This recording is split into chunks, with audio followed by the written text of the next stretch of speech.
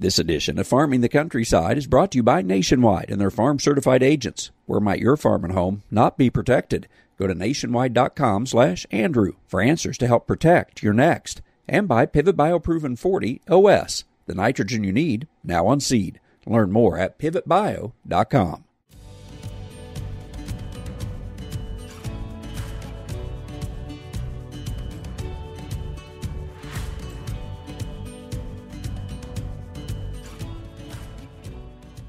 Welcome to Farming the Countryside. I'm Andrew McCrae.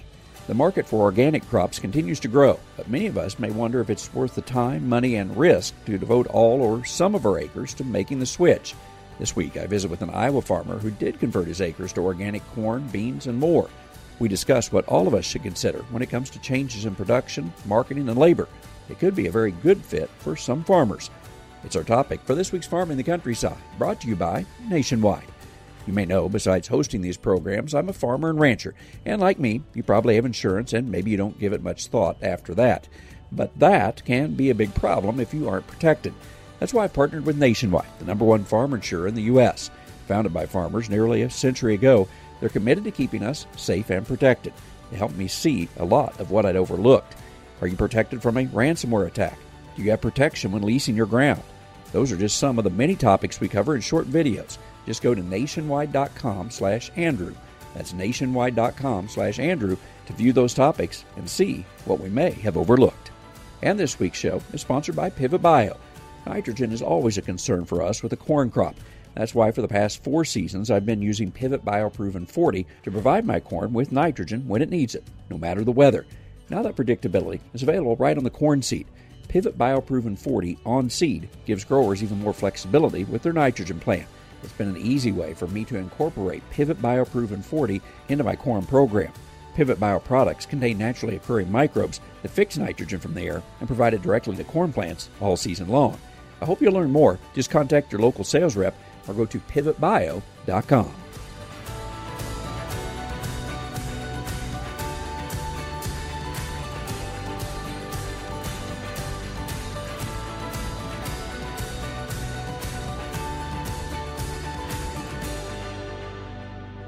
Noah Went farms in central Iowa, and during the past decade, he's converted his farmed ground to organic production. I really enjoyed visiting with him, as I know I always learn a lot when I visit with an organic producer, as there's so much information that can be applied to your farm, whether you produce conventional or organic crops. I came away with several ideas I could apply, and as Noah will share, there are many great resources available to producers right now who may be considering converting some acres to organic crops. Here's our conversation. My guest is Noah Went. He farms between Ankeny and Ames, and we're talking about a transition he made a few years ago into organic farming. Noah, I appreciate you taking time to visit, and why don't you just begin by talking about where you farm and the decision behind moving toward organic production? Yeah, just briefly, me and my farm partner, Caleb Aiken, formed A&W Farms back in 2006. We farmed conventionally until 2015, where we began to transition some of our acres to organic. And since 2015, we've pretty steadily transitioned about 160 acres a year over to organic. And now about 2/3 of our operation is organic or in transition. So we use that as it's a 3-year process. We are able to get it down into 2 years just by positioning our crop rotations correctly and timing out when our last prohibited substance was applied. And we're able to transition into row crop production there in the 3rd year of transition. And we usually try to get transitioned in with corn in the very first year that we're certified organic, so we can have some good incomes come in to help make up for some of the losses that potentially are there from the transition years. Talk about why you got into organic farming. Was it taking advantage of specific markets? Were there soil health reasons? What led you to make the change? Yeah, quite honestly, in 2015, we were starting to see the farm economy kind of slump, and we're first-generation farmers. I'm from Northeast Iowa, and he's from New York. And we knew that we needed to do something different financially to make our operation more viable. So, yeah, quite honestly, in the beginning, it was financial. As things have progressed and we've learned more about the nature of the business and the production, we have more motivations than financial now. There's a lot of soil health motivations, a lot of environmental motivations there, and also a lot of mental motivations. It's been challenging for us mentally, and we found a great deal of happiness that's come out of that.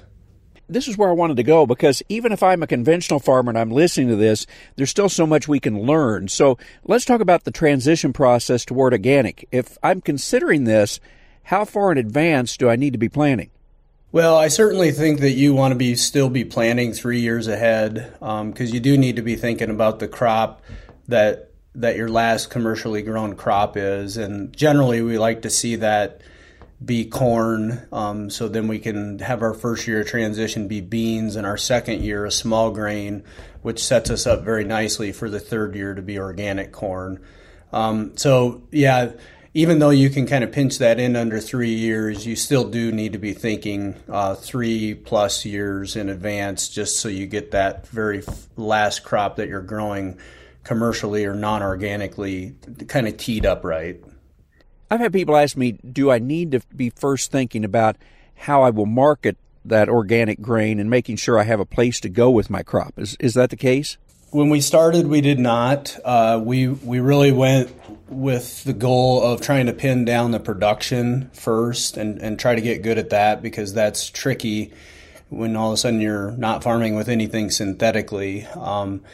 With the goal in mind that we wanted to try to develop a better market as we got the production cycle down. And so actually 2 years ago, we purchased a grain elevator on the east side of Des Moines with some other partners that we've converted it over to handle just organic grains. So that was kind of the next phase of what we were thinking, that how can we increase margins on what we're producing now? We felt very comfortable with the production cycle, and then, okay, what's the next step? So certainly that was always in the back of our minds on how to do a better job marketing, but it was one of those deals where the margins were still good enough that, hey, we're okay with this, and when the time comes, and it came, and now we're developing that market.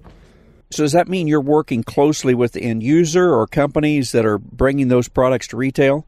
Yeah, absolutely. Our partnership on that elevator, we have a general manager who's also a partner of the operational side of the elevator, and he is in direct contact with the end users. And so far, what we've sold to is mainly chicken producers on the east and the west coast, because they use a lot of corn, and they actually buy beans and crush their own beans for bean meal. But yeah, there's a lot of very close contact with the end users, and we have a pretty good handle on where the market's at any given point in time. We really haven't discussed crops too much. Is it mostly corn and beans you're growing, or are there other crops too? Yeah, there's quite a few different crops. That's the key to organic production is having a crop rotation to help cycle pests, weeds, funguses, all those different things. And so an extended rotation is always very, very beneficial.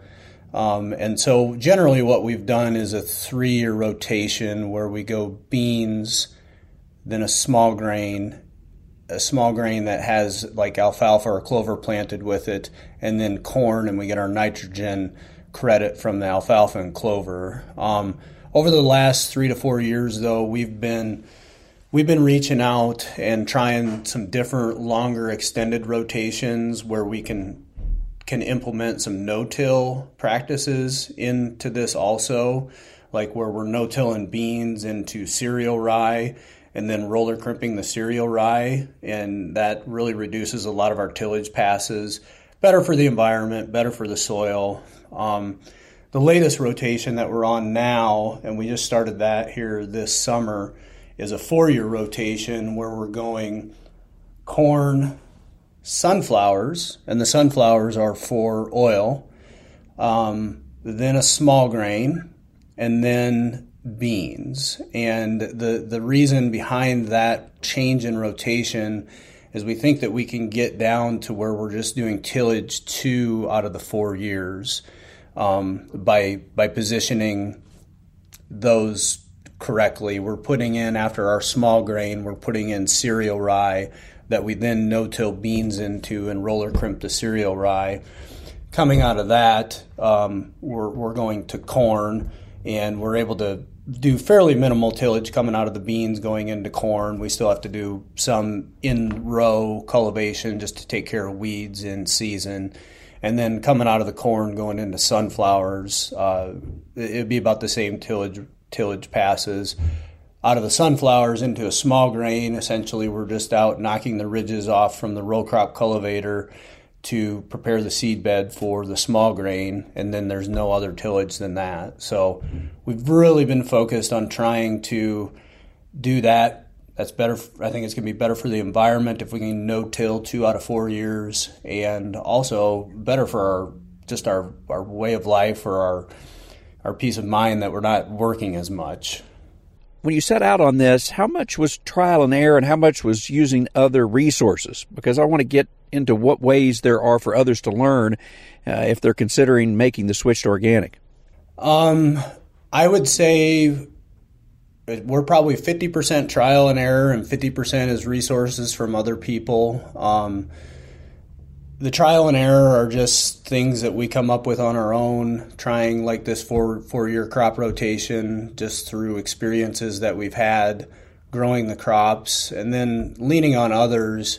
There's been some great resources out there, like the Iowa Organic Association has been a great resource for us to team up with other farmers and other business professionals that are members that we can kick ideas by, and they'll share what they're doing on their farms. Another great resource for us was Practical Farmers of Iowa, has a great network of farmers and other agribusiness professionals that are more than willing to share a lot of information. And that's one thing that we found out about the production ag organic industry, is that it's a very open-minded group of people, and they're always very, very willing to share what they have going on in their operations. There's no secrets, and that's awesome because we all need that to help each other out. Besides those resources, what other things are there out there? I hear USDA has programs as well. Is that right? Yeah, there definitely is. Traditionally, USDA has had some programs through their EQIP program where we can get paid to plant cover crops, cost share type of a deal on those. They've had a couple smaller transition to organic programs that have helped us put together in the very beginning, like in 2015, put together a transition plan. But most recently, they've introduced a new NRCS organic management standard. It's a new program. It's a 3 to 5 year conservation contracts for producers that are in organic transition or for producers that are already certified. And essentially, without going too far into the weeds here, payments are anywhere from $210 an acre for a simple row crop operation up to $1,500 for a small farm that produces maybe vegetables. Producers will demonstrate they are certified or indicate the certifier they plan to work with, and then implement diverse rotations, weed, pest, soil, erosion management practices. And just a side note of that being a brand new program, it looks very exciting. The next deadline on that is November 3rd to sign up for that. So I would urge anyone that's listening that's going to be transitioning. November 3rd is the deadline. For anyone that's already certified organic, there's no deadline. It's kind of a continuous sign up. So, and a little plug for the Iowa Organic Association. They're willing to help out as a resource to help direct you towards the NRCS and help out with any of that application process. When you eventually made the switch, then was it incrementally in order to make this work, or did you move in very quickly? Yeah, we definitely had to do it incrementally, and it was more from a financial standpoint. There wasn't these programs like this one that I just mentioned, so we were basically probably losing $200 to $300 an acre during the transition years, and we had to rely on our non-organic part of our farming operation to help subsidize that. So that that was our reason for going slow and just doing a little bit at a time so it wasn't such a big hit, because I have heard of other farmers that would just go out and do it all at one whack, and it can devastate the farm financially. So we definitely don't want to see that happen. I'm curious if you'd have advice for conventional producers out there that may be listening, because many of us, of course, are, and I'm betting there are things that you would tell us that we could change on our own conventional farms that would be benefits, even if I'm not going to move totally organic. Yeah, that's a great question. And my number one on the list would be cover crops. We were there before 2015 where we dabbled around and tried some cover crops here and there, and we never really felt like they worked or they had a place in our operation. And then when we moved to organic, it became essential because we needed it for weed control. We needed it for nitrogen fixation. And I will attest to the fact that if you stay on it for 2+ years, you will see the benefits. And I don't care if you're an organic farmer or a non-organic farmer, you will see the benefits. So that one rises to the top of the list. And then branching off of that, there's several soil health things that are happening out there too, that you start to realize after you're doing the cover crops and even some no-till things. Let's talk about some of those things, because you've mentioned several times soil health and other benefits. I'm interested in what you've seen. Yeah, definitely. I'll use one farm, for example. It was actually the first farm that we transitioned in 2015. We had some soil tests done on that in 2017, I believe. And I'm just going to give one indicator of soil health here is the pH was about 6.1. And we recently, it would have been in 2022, we had another soil test pulled, and the pH on that farm was up to 6.8. And we had applied no lime to the farm during that time period, which lime would bring the pH up if we had. But my belief is, and if you read into soil health, I believe it's true that there's removing the commercial fertilizers brings that up, and it just helps soil health. So all these organisms are working together now, and everything's changing, working symbiotically there, and that's just a very, very rich way to do it. And that indicator showed us that, hey, what we're doing here is making a difference. Some people listening to this, of course, will say those are good things, but won't it take more time, more labor? I'll have to make more field passes and so on. What would you say? Yeah, it definitely does take a lot more labor because, you're out there now trying to kill the weeds with tillage. So, there's often times that we'll make 6 to 7 passes of tillage for weed management purposes. So yeah, you're definitely out there a lot more, and that'd be versus like you maybe are going to make 2 passes of tillage at the most with some other conventional non-organic farming practices. But there again, the margin is higher, and so you have the money there to help pay for that. Yield-wise, what have you experienced? Is it a dramatic difference, or have you been able to hold yields relatively close to conventional? You're getting paid more per bushel, I'm sure, so I'm guessing yields must be pretty good because it's working well for you economically.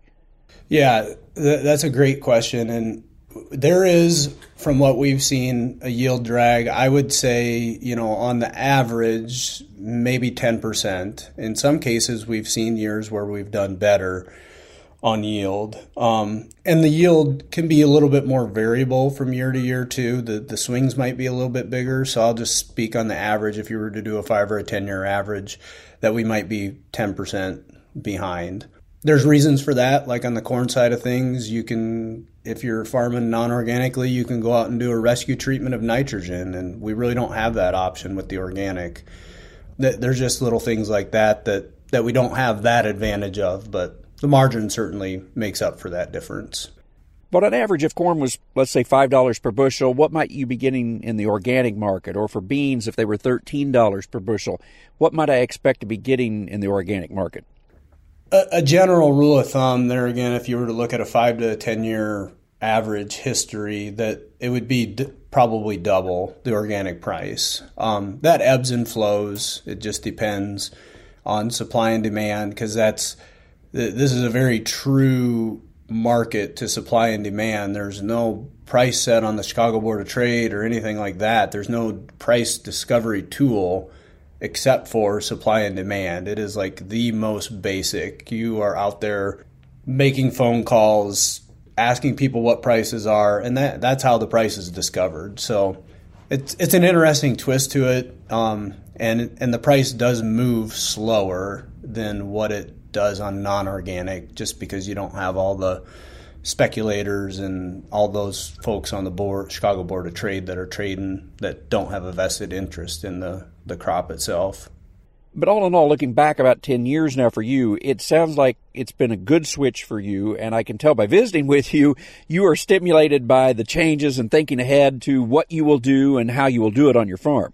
Sure. Yeah. It's been a great change. We've enjoyed that, and yeah, it makes us really happy to be thinking of all this stuff and what we have to do 5-10 years down the road. It's a brain bender, and that's been fun. So Noah, what's ahead for the organic industry? Is there still plenty of unmet demand? Are there opportunities for others to get into organic and do well? Yeah, definitely. There is plenty of demand. I don't know the exact statistics, but just dealing in the market that we've dealt in with our grain elevator, I would say right now, probably at least 75% of the corn and the beans are imported from foreign countries. So, and I know that there's a pretty big push to keep that domestic, and if producers come to the plate and want to transition to organic, I believe that it's there. It'll just displace the imports, and there's plenty of room to grow. You've mentioned some of this, but even if I live outside of Iowa, how do I begin to learn and get some of the resources to look at doing this? Yeah, I think one of the best places to start is the Iowa Organic Association, through a USDA program that also implemented this organic management standard where they're paying people to transition. They also implemented an organic mentorship program, and the Iowa Organic Association was chosen to be the liaison on this mentor program. And just a couple notes about it: it helps expand technical support to transitioning farmers, so they can work with a seasoned organic farmer in the region where they're at to become familiar with organic standards, requirements, and resources, as in certifications and such. It's a free program for the mentee, and any mentors that might be listening to this that are organic farmers, the mentors receive a $3,000 a year stipend to provide that mentorship. If anyone is interested in that, I visit the Iowa Organic Association's homepage, and there will be a link on there that'll get them directed towards that.